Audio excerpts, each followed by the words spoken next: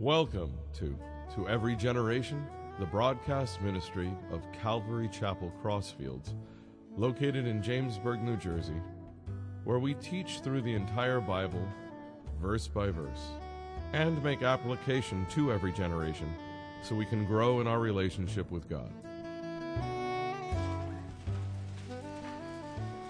This morning we're going to be in Mark 14, starting with verse 12.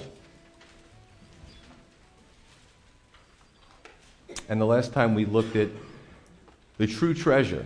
You know, Mary was ministering to Jesus, and she broke the flask of spikenard and poured it on the Lord. And it was really prophetic what Mary did. She really believed that Jesus said what he meant and meant what he said, that he was going to go to the cross and die for her sins as well as everybody else's. So the true treasure, as Judas was looking at the spikenard, Mary was looking at Jesus. So we covered that, and really there's some great applications in our lives too. A lot of nice stuff in the world that we could get, that we could attain, but really we're losing sight of everything, and it means nothing if we don't have a relationship with God. Today we're going to look at the Passover fulfilled, and we're going to break this up, and I always find it good to digest. You know, I'm teaching it and saying, oh, I know this, but the trick is to get it from me to you so you completely understand what's going on. Everybody's at different levels here. So we're going to break it up into 3 sections. We're only going to cover about 13 verses, but the sections are going to be, number 1, the Passover prepared, right? We know about the Passover. It was told to the children of Israel since the Passover, thousands of years ago, to keep celebrating it. God delivered the children of Israel not only from the punishment or the plague of the death of the firstborn, but also delivering them out of Egypt. So that's going to be the first stage. The second stage is going to be the Passover obediently celebrated. Right? Jesus, Jewish Messiah, came from the Jewish line. Right? We Gentiles, a lot of us, came a lot later into the fold. So the Passover is celebrated as observant Jews. And the third part really is the Passover fulfilled. How does Jesus fulfill the Passover? Now, what I need to do is, between the actual Passover and deliverance out of Egypt to Jesus Christ was a few thousand years. So what I'd like to do is just kind of show you some amazing symbolism. You know, sometimes teachers make symbolism out of everything. But in this particular portion of Scripture, Exodus 11, Exodus 12, Exodus 13, about the Passover, we see some pretty interesting symbolism with Jesus Christ. So before I explain to you what Jesus did and all that kind of stuff, let me just kind of go, if we could go to that slide, and show you basically the event in the Old Testament, and then move to the fulfillment or the understanding in the New Testament. So if you look at the Old Testament, it says the 10th plague was to kill the firstborn in Egypt. God had 10 plagues that he rained down on Egypt. And the 10th plague was the most devastating of all. It took the lives of the firstborn, man and beast. So it was a pretty serious plague. The symbolism or the fulfillment is God's judgment on sin. Right? Why does God judge? Because he has to deal with sin. He's a God of justice. Right? He's a God of mercy, but he's also a God of justice, and we really determine on which terms that we'll meet him at, which is the blessing in all that. He gives us a choice.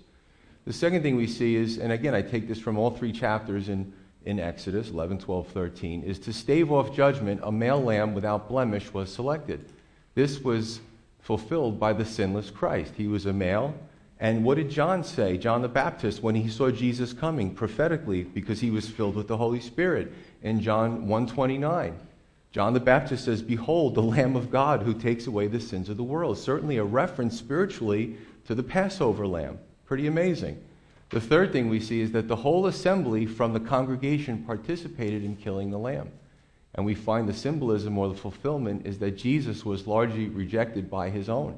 Isaiah 53, especially the spiritual leaders who were supposed to embrace him. And Jerusalem was judged as a result of the spiritual system rejecting their Messiah. Actually, Pastor Jason and I had a conversation about this. Pastor Jason is actually a small part Jewish, and we said that we agreed that whether it was Isaiah or Jeremiah or some of those prophets of old, if they would have seen Jesus come, they would have accepted him. But they also were on the outs with the religious system. You know, and this is what happens in religion. It can become corrupt when it's humanistic, when it's man-centered, and we forget about God. That's a problem.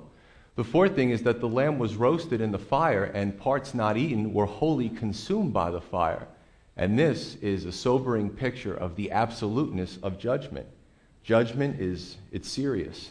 That's why when you understand the Bible and you are appreciative and thankful for the fact that God saved you through Jesus Christ, his Son, you want to tell everybody. And I know I've been guilty of this. Sometimes you want it so bad that you end up irritating people. But the zeal is good, but you have to present it in a way that is not, judgmental or telling somebody what to do, because everybody comes to the Lord in their own time. But this is the excitement that we have. If we can move on to the next slide, okay? Number 5. 5, 6, 7, and 8 will be coming up any minute. There we go. Number 5, the event. Only the blood of the lamb on the doorpost and the lintel would stave off judgment. Symbolism, fulfillment is that nobody escapes the punishment of sin without Christ. Remember, God is a holy God. Pastor Jay and I were talking about this in some depth, and I said, I don't know about you, but I think that if some in the children of Israel said, I don't believe that stuff. I know I'm Jewish, and people do today. The whole God thing, I'm not going to put the blood on there. That their firstborn would have been taken too. Okay? The only way to stop this judgment was through the blood of the lamb being put on. And it sounds gross, and blood is horrible. I've seen blood in emergency services for 23 years. And it's a sobering picture of how bad sin is and how offensive it is to God. And the fulfillment is that only with the blood of Christ, the shed blood of Christ, are we free from judgment as well. Much worse than the plague of the firstborn. I mean, this is an eternity in hell. Yes, we do preach that here. We don't do gospel light. We do what the Bible says. Jesus spoke more about judgment in hell than he spoke about heaven. Why? Because he doesn't want anybody to go there. And nobody has to. Number 6, sanctification went with the sacrifice. Number 1, or A, removal of leaven from the home, and B, dedicating the firstborn to God as a result. What do we see in the fulfillment? Is that as a condition of salvation, we're to be sanctified. We can try to be moral people, not being Christians, but what's it based on? What's the foundation? Because everybody's morality is different. We live in a pluralistic society. Well, you believe this, and I believe that. Well, I think you shouldn't kill. Well, so do I, but I also believe you shouldn't cheat on my taxes. But I believe that government wastes money, so I don't mind cheating on my taxes. So what happens is you have these different standards. So if we really are to be sanctified, to be made holy, to be moral people, it has to be based on something. So in the Old Testament, it was more of a forced, a legislated, so to speak, in God's law, sanctification to be made holy. But in the New Testament, through the indwelling of the Holy Spirit, that comes with the package. It's really nice. Like I said in the prayer, people don't want to come to Jesus because they feel like they're unworthy. If the Lord's calling you, come. Let him deal with the other part of it. If you wait to get good, I still wouldn't be a Christian. You know what I'm saying? 20 years ago, I finally stopped running from him. But I still wouldn't be here if that was my continuing mindset. So sanctification process is as a result of Christ. Here it was legislated. Here it comes naturally because we're new creatures in Christ. Number 7, after the Passover, the Lord delivered them out of Egypt into the promised land. Egypt was a type of the old world, or the world, this world of the flesh, this fallen world, and the old life of sin. The promised land is a type of the new life with Christ. Now, did they make mistakes in the promised land? Did they still do things wrong? Yes, they did. So do we. But it was different, right? Remember, even some of the Jews, a lot of them murmured in the wilderness. Oh, God's going to take us to this promised land. We missed the leeks and the onions, and we want to go back to Egypt. That's the flesh rearing its ugly head. It's coming up, okay? And 8, this remembrance of deliverance is to be passed on to your children forever. That was a commandment. Evangelization. When we know what God has done for us, we want to pass it on. And where do I read Jeremiah 31 through 34? The Old Testament prophet spoke about the age of grace that we live in, where you don't have to tell somebody, you need to know the law. We desire to know what God wants. So that's another picture of the Holy Spirit in the age of grace. I love when you can tie in the Old and the New Testament together. It's really neat stuff. Also, the Lamb's blood delivered from physical death. Christ's blood delivers us from judgment and eternity. You know, he brings us into new life with his shed blood. So, jumping in, verse 12. Now on the first day of unleavened bread, when they killed the Passover lamb, his disciples said to him, "Where do you want us to go and prepare that you may eat the Passover?" So he sent out 2 of his disciples and said to them, "Go into the city, and a man will meet you carrying a pitcher of water. Follow him. And wherever he goes in, say to the master of the house, 'The teacher says, where is the guest room in which I may eat the Passover with my disciples?' Then he will show you a large upper room furnished and prepared. There make ready for us." And the disciples went out and came into the city and found it just as he had said to them, and they prepared the Passover. So the first out of 3 in this block is the Passover is prepared. As Israel was preparing their hearts and preparing their homes, Jesus was preparing the Passover, and he was also preparing the Passover of himself. He knew what awaited him. The disciples, in a lot of ways, were still clueless, but Jesus was very sober about knowing that he had to go to the cross. As the lamb, the actual animal, was scrutinized for a defect, right, in the Old Testament, Jesus was also scrutinized by the religious system for defects. As a matter of fact, and we talk about the defects as far as sin, there's the transfer from the Old Testament to the New Testament. In John 8:46, Jesus said to them, "Which of you can prove me guilty of sin?" Not one of them answered him. Well, if I go here, or, I'm in the presence of my wife, I certainly wouldn't say that, because she can very easily, a man cannot say this, a woman can't say this. Only the sinless Christ could say this without cringing and waiting for an answer. You know what I'm saying? So he was also scrutinized, and he was without defect. Now, I find this interesting with this whole man with the pitcher and the upper room. It wasn't like Jesus texted the guy and said, "Hey, these 2 disciples are coming, and this is what they're wearing. This is the color robes they're wearing." He was the Son of God. Did he prepare it? I'm sure he prepared it. How did he know that exactly when they walked in, they would recognize the 2 disciples? So him being God knew these things, right? He had that foresight. He had that prophetic foresight. So it was just as he said. Now, I just want to actually digress for a moment, then we'll go into the next block, I love looking into the Scripture and seeing more examples of leadership, discipleship, mentoring somebody, that kind of thing. So I want to break this up really into 2 parts. I know it's such a small portion of Scripture, but check this out.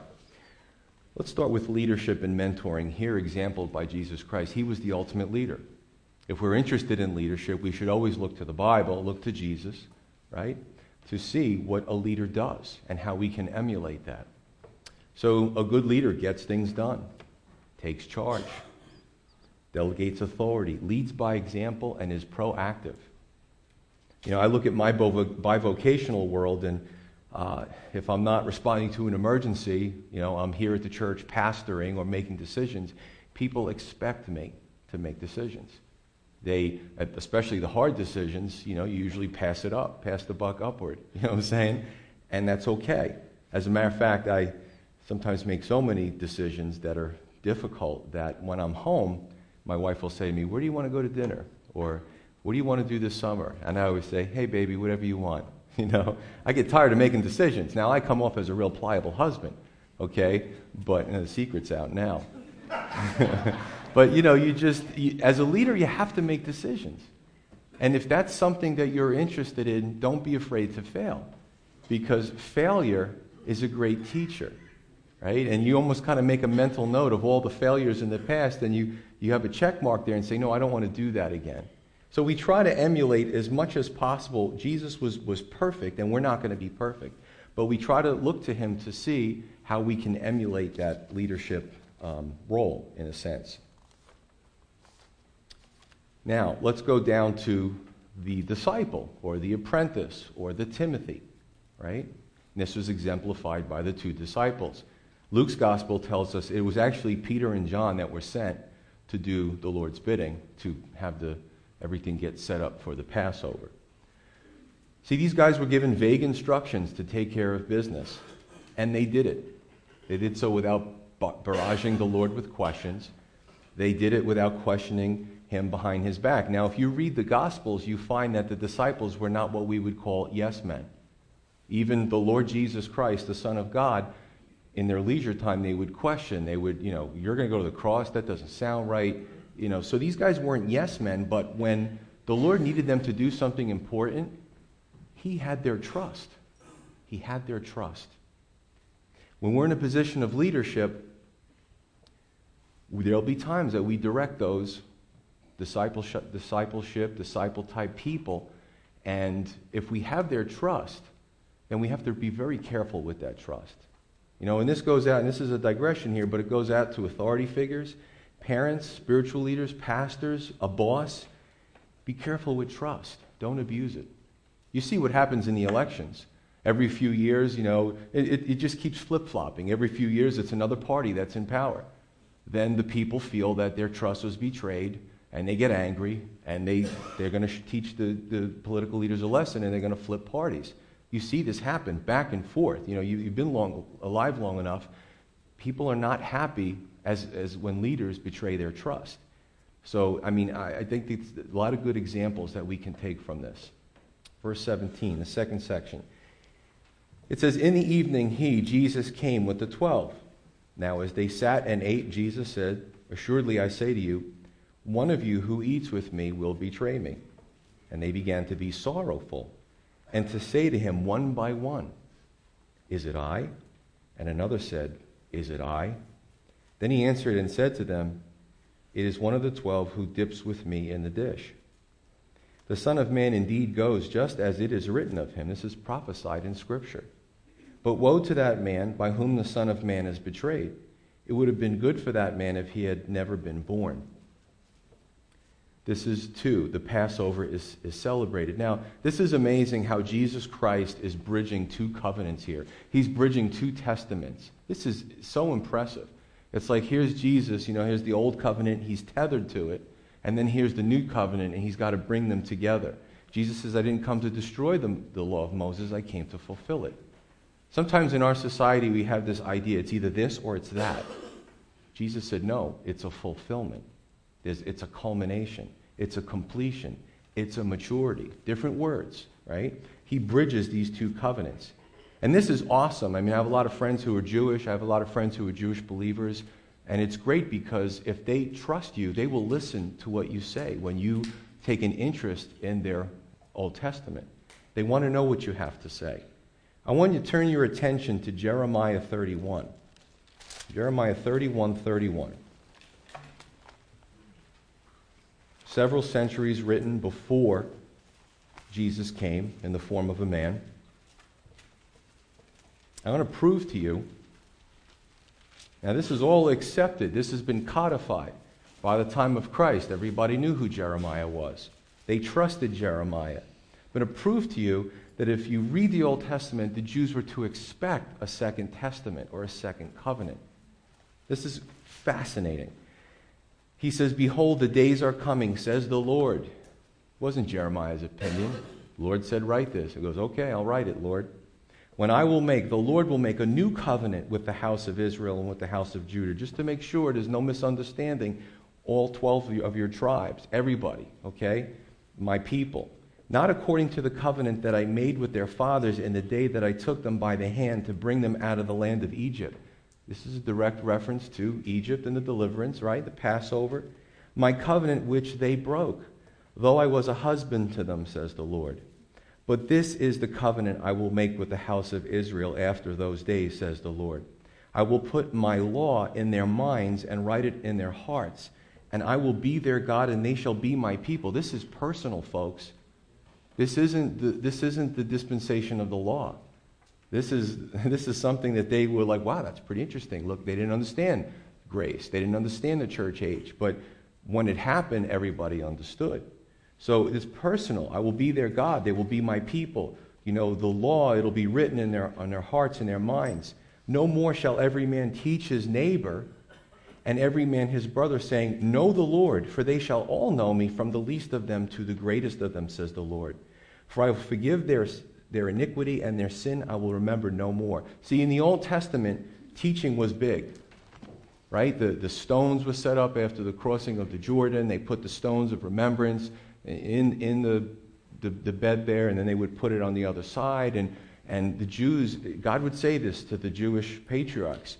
You know, when your children and grandchildren say, Mommy, Daddy, what are those stones for? You tell them, this is when God delivered us. This is when God opened the Jordan. This is when God opened the Red Sea. This is when God took us into the Promised Land. He's saying in this new covenant, it's not necessary anymore because now it'll just be a personal relationship with God. And that's where the Holy Spirit comes in. Amazing. So much power in this. So this is definitely one to remember and write down. Jeremiah 31 through 34. So a few points to ponder. Number one is the setting. And we covered this when we went over John's Gospel. I love doing this.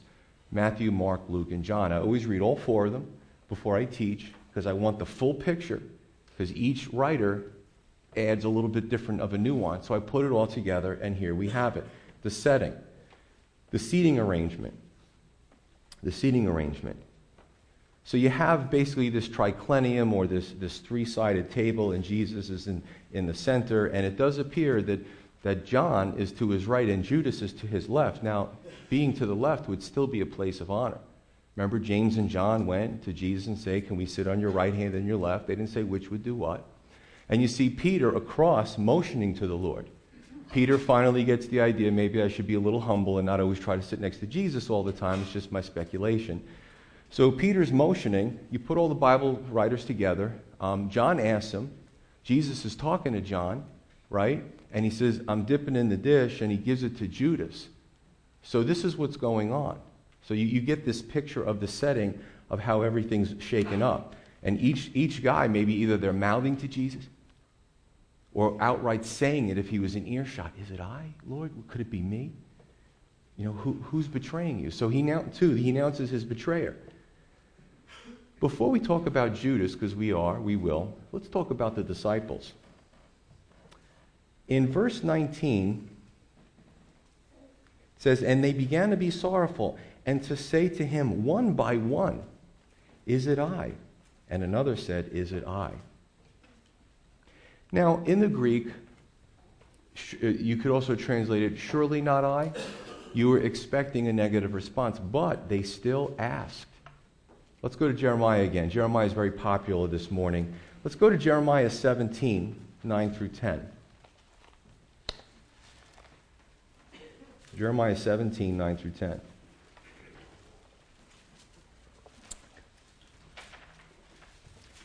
The human heart, the will, the emotion, the intellect, all wrapped up into our being, our personality, what makes us unique from every other person.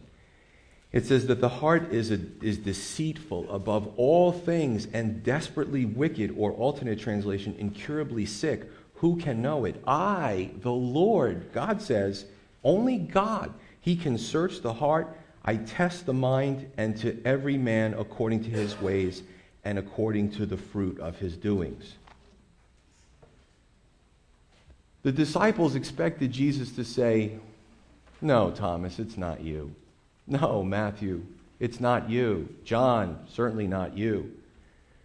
But they asked them anyway, because the disciples knew this scripture. They knew that their hearts could be weak. It could be deceived. You know, each one of us believes our own propaganda. Each one of us is the fan of our own fan club. We're all the president of our own fan clubs. This is the human heart. And what a pity it would be that we don't, at times in prayer, just ask the Lord, what is it, Lord? What is it about me? What needs to change? And that's a scary question, because you will get an answer, and he will show you and guide you on how to deal with that issue, but sometimes it hurts. Sometimes those vines and those roots have grown through our hearts. And just like if it was the human heart, a worm or something that tangled its way through and you needed surgery, it could be very painful. There could be a recovery process. It's the same way in the spiritual sense. Brothers and sisters, at times we have to ask, listen, I'm the pastor of this church, and things are going well, and I still in prayer say, Lord, what is it? You know, what is it you have to show me? Because things could go really well here, and one day he could replace me and say, you know what? You were completely deceived. That's a scary place to be. I think the biggest tragedy is when we meet those, especially in the church, that think they got it going on. They got it all together. They think they're the bomb, and there's nothing that needs to change about them. And I'll tell you what, when you do a marriage counseling, you get a husband and wife together that both have that idea, you're not going to get anywhere. Because nobody wants to look at themselves. They just want to point fingers at everybody else. And judgment, the Bible says, starts in the house of God. You know, God may do some things in this country. God may allow us to go down in the decline, which it looks like we're heading towards. Where's the church going to be? You know, God may have to purify us. Every church, every pastor should be saying this from the pulpit. He may have to purify us before a time where the world is going to need us. There's going to be very few servants and a lot of people that are aimless in our society that we need to reach. But unless he does some major heart surgery, we're going to be useless for the kingdom of God. Amen, brothers and sisters? This is something that we have to do in our private time, to ask the Lord these questions. You know, I liken what the disciples say to Jesus to us praying. Why? Because they're talking to God. And that's what we do when we pray. We don't memorize prayers. It's like saying to God every day, "Hi, God, how you doing? Goodbye. Hi, God, how you doing? Goodbye. Hi, God. Hey, what do you get the needle off the record there?" You know, it's when we pray, it's a discussion that we have with Lord. It's communion. Amen? So why did Judas do what he did? Let's take a little aside here. Well, I'm just going to do a little speculating. Nobody really knows. The Bible doesn't reveal it. But let's look at this. Number one, did Judas want more money? The Bible tells us that he was a de facto treasurer, and he would dip into the treasury. The Bible says that he would pilfer. He would take money. Number two, did he want to force the Lord's hand to be a political Messiah? So maybe in addition to more money, maybe he was looking for more power. Well, I do believe that Jesus is the Messiah, but maybe he had this idea of a conquering Messiah to conquer the Romans, and any day he was going to put on the sword and the helmet and start slaying Romans, right? He was thinking in earthly terms, not spiritual. Three, did he want to see who had more juice? Maybe he wanted to see which camp could give him more of an opportunity. This is what the world looks at: money, power, opportunity. And unfortunately, sometimes this is also seen in the church, right? Judas was an officer of the church, wasn't he? Board member, treasurer, minister, gone bad. Four, did he get offended with one of Jesus' teachings? Maybe the last one with Mary and the spikenard, when he led the disciples to really castigate poor Mary trying to do a good thing. And Jesus told them basically, guys, be quiet. Leave her alone. Knock it off. It's over. What she's doing is the right thing. People today get offended. They come into church, they hear something from the Bible, and they're offended, and they take it out on the church or the pastor. It's just what the Scripture says. It's just what God's Word says. Judas might have got offended. I don't know. Maybe a combination of these things. Maybe Judas got offended because Jesus often took James, John, and Peter. Jealousy in the church. Do we see jealousy in the church? Sure we do. Well, this one's getting more attention. Well, this one, blah, blah, blah, blah. And that's what happens. Maybe when Jesus, the last straw was when he sent Peter and John to go prepare the Passover, and Judas felt, I'm always left out. No matter how you look at this, the root was selfishness. Judas was a selfish person. Jesus was trying to think about everyone else, and Judas was just thinking about Judas. Spikenard, then silver from the religious leaders. These are a few of his favorite things, you know. Not the Lord, but what he could get out of ministry. Got to think about that for a minute. There's an expression, too, to be a Judas, and that's been around for 2,000 years. That's anyone who sells somebody out of a root of selfishness. Okay? Something they wanted and didn't get. Something that didn't turn out the way they wanted to. Again, not thinking about everyone else, just thinking about themselves. Even in ministry, my pastor said you have to have a Judas over the years, because it shows that you have a healthy ministry, because Satan doesn't attack a dead church. Here's the good news. A Judas today can always repent, although it doesn't look like that's what happened to the original Judas. So we can go through periods of doing this. Unfortunately, we can be like some of the disciples in some ways, but hopefully we grow and mature, and then we move forward. Verse 21. Jesus tells us basically that Scripture predicts the betrayer, but the betrayer bore personal responsibility. Right? We see this in the Scripture about The one who sat with me lifted up his heel against me. We see about the betrayal of Jesus Christ for the 30 pieces of silver. And Judas was eventually going to have to take personal responsibility when he stood before the Lord. You see, that is a dirty phrase in our culture, personal responsibility. We can take the worst in society in American culture, put them on TV, let them talk, and make them look like the victims. When is it ever right to blow up a school bus full of children? When is it ever right to hurt a child? You hear some of these terrorists, they get on TV and they're interviewed, and you see the interviewer almost have an empathy for that person. It's never right to do that. Take personal responsibility. Okay? And when Judgment Day comes, everyone will be held accountable for what they do and what they say. They're not going to get over on God like they did with Katie Couric or Larry King or any of these people, journalists, say that loosely. So that's what's going to happen. Now, when we look at the scripture, we see that Jesus, now let's take this all into totality. Jesus dips the bread and he gives it to Judas. That was a sign of honor and respect. The fact that Judas sat to his left was a sign of honor and respect. In John 13, we find out when we take all the Gospels together that Jesus just got done washing the disciples' feet, so that means that he washed Judas's feet. Take all these things together, God is a merciful God. He wanted to break Judas's heart. Don't do this. Even Judas could have betrayed Jesus, fulfilled the scripture, and then repented, and then jumped back with the 12. He could have done that, but he didn't. He hung himself. Repentance. You know, it's something that's necessary. Change of direction. Give the opportunity to do the right thing. But check this out. Jesus washed his feet. He gave him the bread. He had him sit next to him on his left side, but he fell short of one thing. John 13. Jesus says to Judas, what you do, do it quickly. He stopped short, I believe, of communion. Now, after I put the message together, I flipped through. I like Warren Wiersbe. I'm like, yes, he says the same thing I do. You know, not that Warren Wiersbe knows everything, but it's, you know, we have similar styles in understanding the scripture, and it's so cool to, you know, to go through something and pray and then look to somebody else and they say the same exact thing or they have the same mindset that you have. So I really like that. Here's the deal. God can woo us. God can love us. God can send his son to die for our sins. But at some point, every person has to repent and turn to Jesus and trust him as their Lord and Savior. Trust what he did on the cross. If they don't, they're lost. And therefore, they cannot have communion or close fellowship with God. Understand that. People today can be successful. They can have good marriages. They could have wonderful children. And you sometimes look at a person who's an unbeliever and say, why are they so blessed? The Bible says the rain falls on the good and the wicked.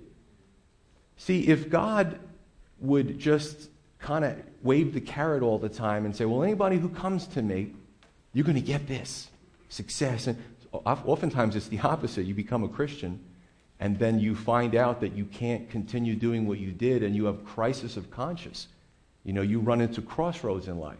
So we look at others, and they seem to be doing well. They're blessed. You know, God blesses them, but they can't have, and they can pray too. But if they don't have that relationship with the Lord, it really means nothing. You know, it's dead on the other side of the connection on the phone. In order to have fellowship with God, it has to be through Jesus Christ. So Judas could have all these benefits. He even took money, and Jesus didn't, he let it happen. And we talked about this 2 Sundays ago. Why would he do that? Judas had, it seemed, everything. And now he was going to get money from the religious leaders. But he was lost.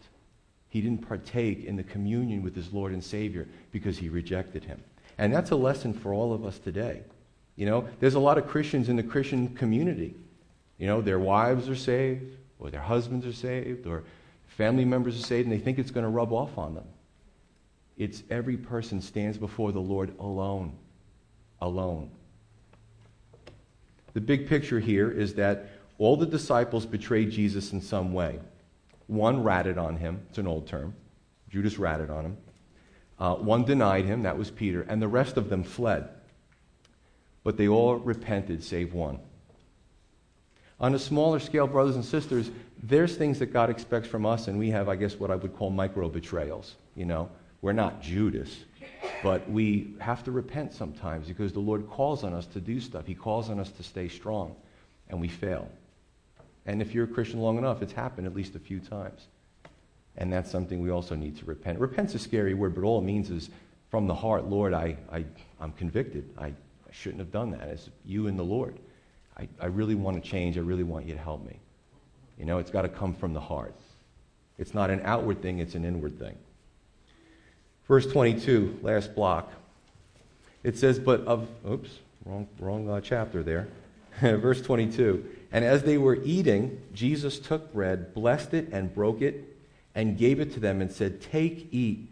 This is my body. Is can also be translated in the Greek as represents my body. This represents my body.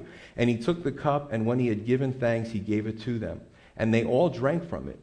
And he said to them, this is my blood of the new covenant, which is shed for many. Assuredly I say to you, I will no longer drink of the fruit of the vine until that day when I drink it new in the kingdom of God. So the Passover was prepared. The Passover was celebrated, and now comes something truly remarkable. The Passover is fulfilled even before it happens. Jesus is that bridge between both covenants. He expresses it in symbolism. He, ahead of time, talks about, this whole idea of the Lord's Supper or communion before it even happens. And then when he goes to the cross, is resurrected, ascends into heaven, they continue to celebrate this as we do, as we will next Sunday, and we'll talk more about that as well. So the Passover is fulfilled. See, ceremonies could not save the Jewish people. These ceremonies pointed, and we talked about this in the beginning, of what the Messiah would bring. He would bring that salvation. And these are called types in the Old Testament. This, the blood of the Lamb, is a type of Christ, right? Looking, when they were bitten by the serpents and they lifted up a pole and the serpent and they would look to that and trust that it would heal them, the people were healed. That was a type of Christ. So there was a lot of types of Christ. David, in some ways, was a type of Christ. I say that loosely because David sinned and Jesus didn't.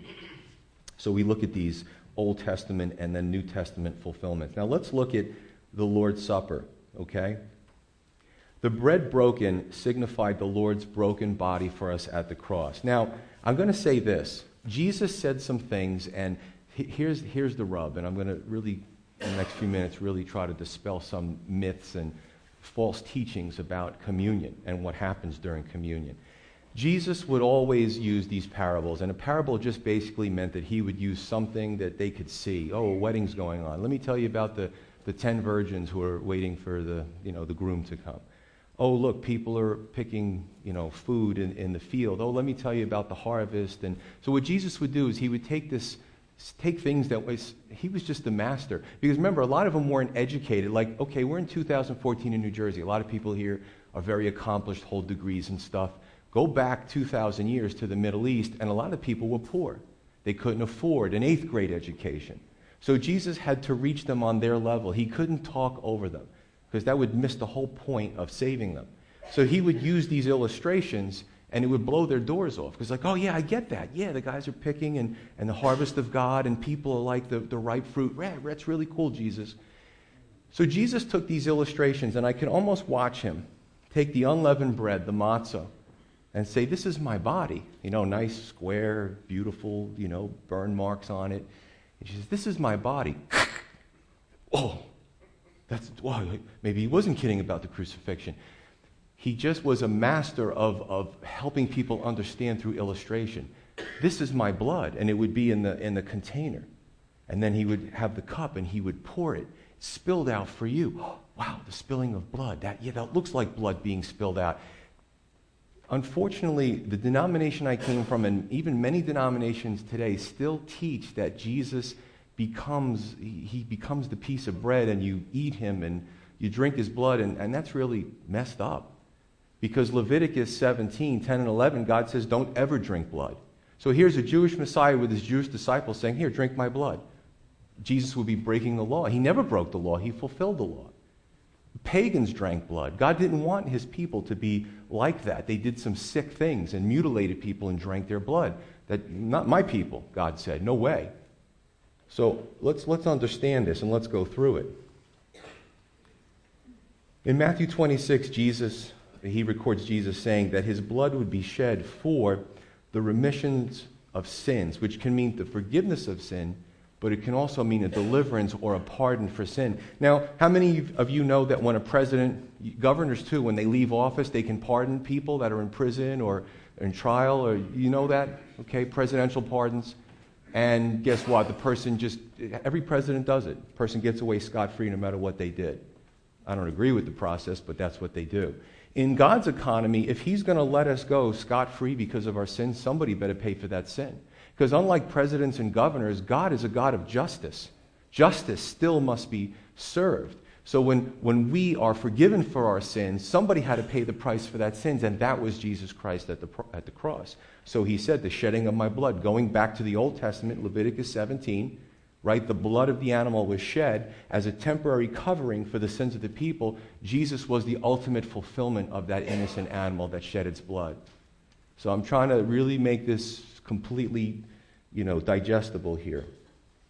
In Luke 22, it records Jesus saying, do this in remembrance of me, not transform my blood and my flesh into this piece of bread and this drink. He said, do this in remembrance or recollection. Remember me. Right? Remember me. In John 6:63, many of his disciples left because he said, you must feed on my flesh and drink my blood. And a person who's from that persuasion will say to me, aha, here it is. Don't take the Bible out of context, brother. Let's read the rest of what was said. He was weeding out the true disciples from the false disciples, because what did he say after that? He said, in John 6:63, it is the Spirit who gives life, the flesh profits nothing. So it seems like he negated everything he just said about feeding on his flesh. Don't nibble on my fingernail. It's not going to do anything for you. The flesh profits nothing. The words that I speak to you, meaning the antecedent, what he just said, are spirit, they are life. He was not speaking literally. He said that in the same breath. Are we all getting this? Okay, because I just want to make sure I'm making it make sense here. This is tremendous revelation that we read about. This is for God, a way for God to say, not only remember me, remember the sacrifice, okay, have fellowship with me, have communion with me. So we pray, we get together as believers, we rejoice, we share stories about our testimonies, we take communion. These are all ways to continue to tie us with the living God. And still much of the world says, I'm doing well in life, I don't need, it's good for you. Wow. But I can't really get tweaked because it took me about 6 or 7 or 8 evangelists, I was a stubborn one, to finally come to the Lord. And I literally said to myself, why do I keep running from him? He's been after me my whole life. So I finally just gave in, and here I am. By the grace of God, go I. Even the baby said amen. That was awesome. So tremendous revelation here. What is he saying? Matthew 26:29, he says, I will not drink of the fruit of the vine. Remember, not blood. He goes back to, this is the fruit of the vine. Until I drink it new with you, my disciples, my followers, in my Father's kingdom. You know how I say at communion? I get so excited. This really gets me jazzed up. When I talk about communion, and I say, there's a lot of churches that take communion, it's somber and it's depressing and it's fearful, and what if am I on the church's list of those that can't take communion this week? That's not according to Scripture. So here the Apostle Paul says to reflect, make sure your heart is right before you take communion. That's important. But he says, but take it after you have that reflection, that personal reflection. Don't tell me your sins. It's between you and the Lord. Once you've worked that out, then partake of communion. And we always have that moment. But here's the beauty. Communion, we remember the Lord's suffering, and it is part somber and respectful. But he says, I will not drink of the fruit of the vine. Jesus is saying, I'm going to drink it new with you guys. You see this fruit of the vine? We're going to partake of this again. Me, you, all the other believers. Did that happen in the last 2,000 years? Not that I know of. So we get to look forward to a victory celebration in the new kingdom, in the new millennium. God's going to set everything back up so it's right again. And that's when he's going to be drinking that fruit of the vine in that new dispensation. So that's what we get to look forward to. We look back to the sacrifice. We look forward to the redemption. And if we happen to pass away before then, we get to be with the Lord. How do you lose in that situation? Can you lose? No, it's the best deal on earth because it goes through eternity. Let's leave it at this. Jesus, even before his crucifixion, set up a celebration and a reminder of what he would do for us at the cross. In addition, in our darkest times now, we know, number one, that the Lord loved us, past tense, and we know that he continually loves us, present tense, and he will continue to love us, future. You know what's amazing? Because I guess people are so skeptical because of the way things are in society. You know, I love you until you can't do something for me anymore, and I don't love you anymore. This is our society. Oh, look, you bought me something. It's what I always wanted. I love you. It's an emotional experience. It's not based on anything. There's no sacrifice there. That's why we wonder. So God loves us. Will there be a point in eternity where he just kind of gets fed up with us, does away with us, and starts with another human race? No. The Bible tells us in Revelation that Jesus still bears the marks of the cross. It's amazing. It's eternal. He still bears the marks of his love for us. That's fantastic. That is fantastic. Something we need to get jazzed up about.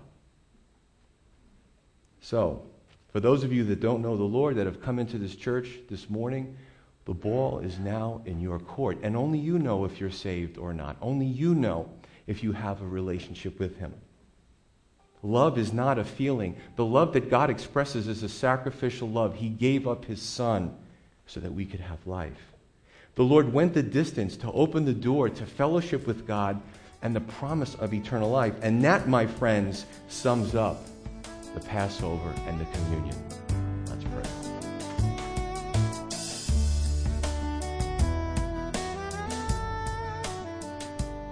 You've been listening to Every Generation from Calvary Chapel Crossfields. We're located at 15 Half Acre Road in Jamesburg, New Jersey. We meet for Bible study Wednesdays at 7:30 p.m. and Sunday service begins at 10:30 a.m. On Sundays, we have children's church for all ages, in addition to infant and nursery care. You can find out more about the ministry here at Calvary Chapel Crossfields by going to cccrossfields.org. Thanks for listening, and may God bless you.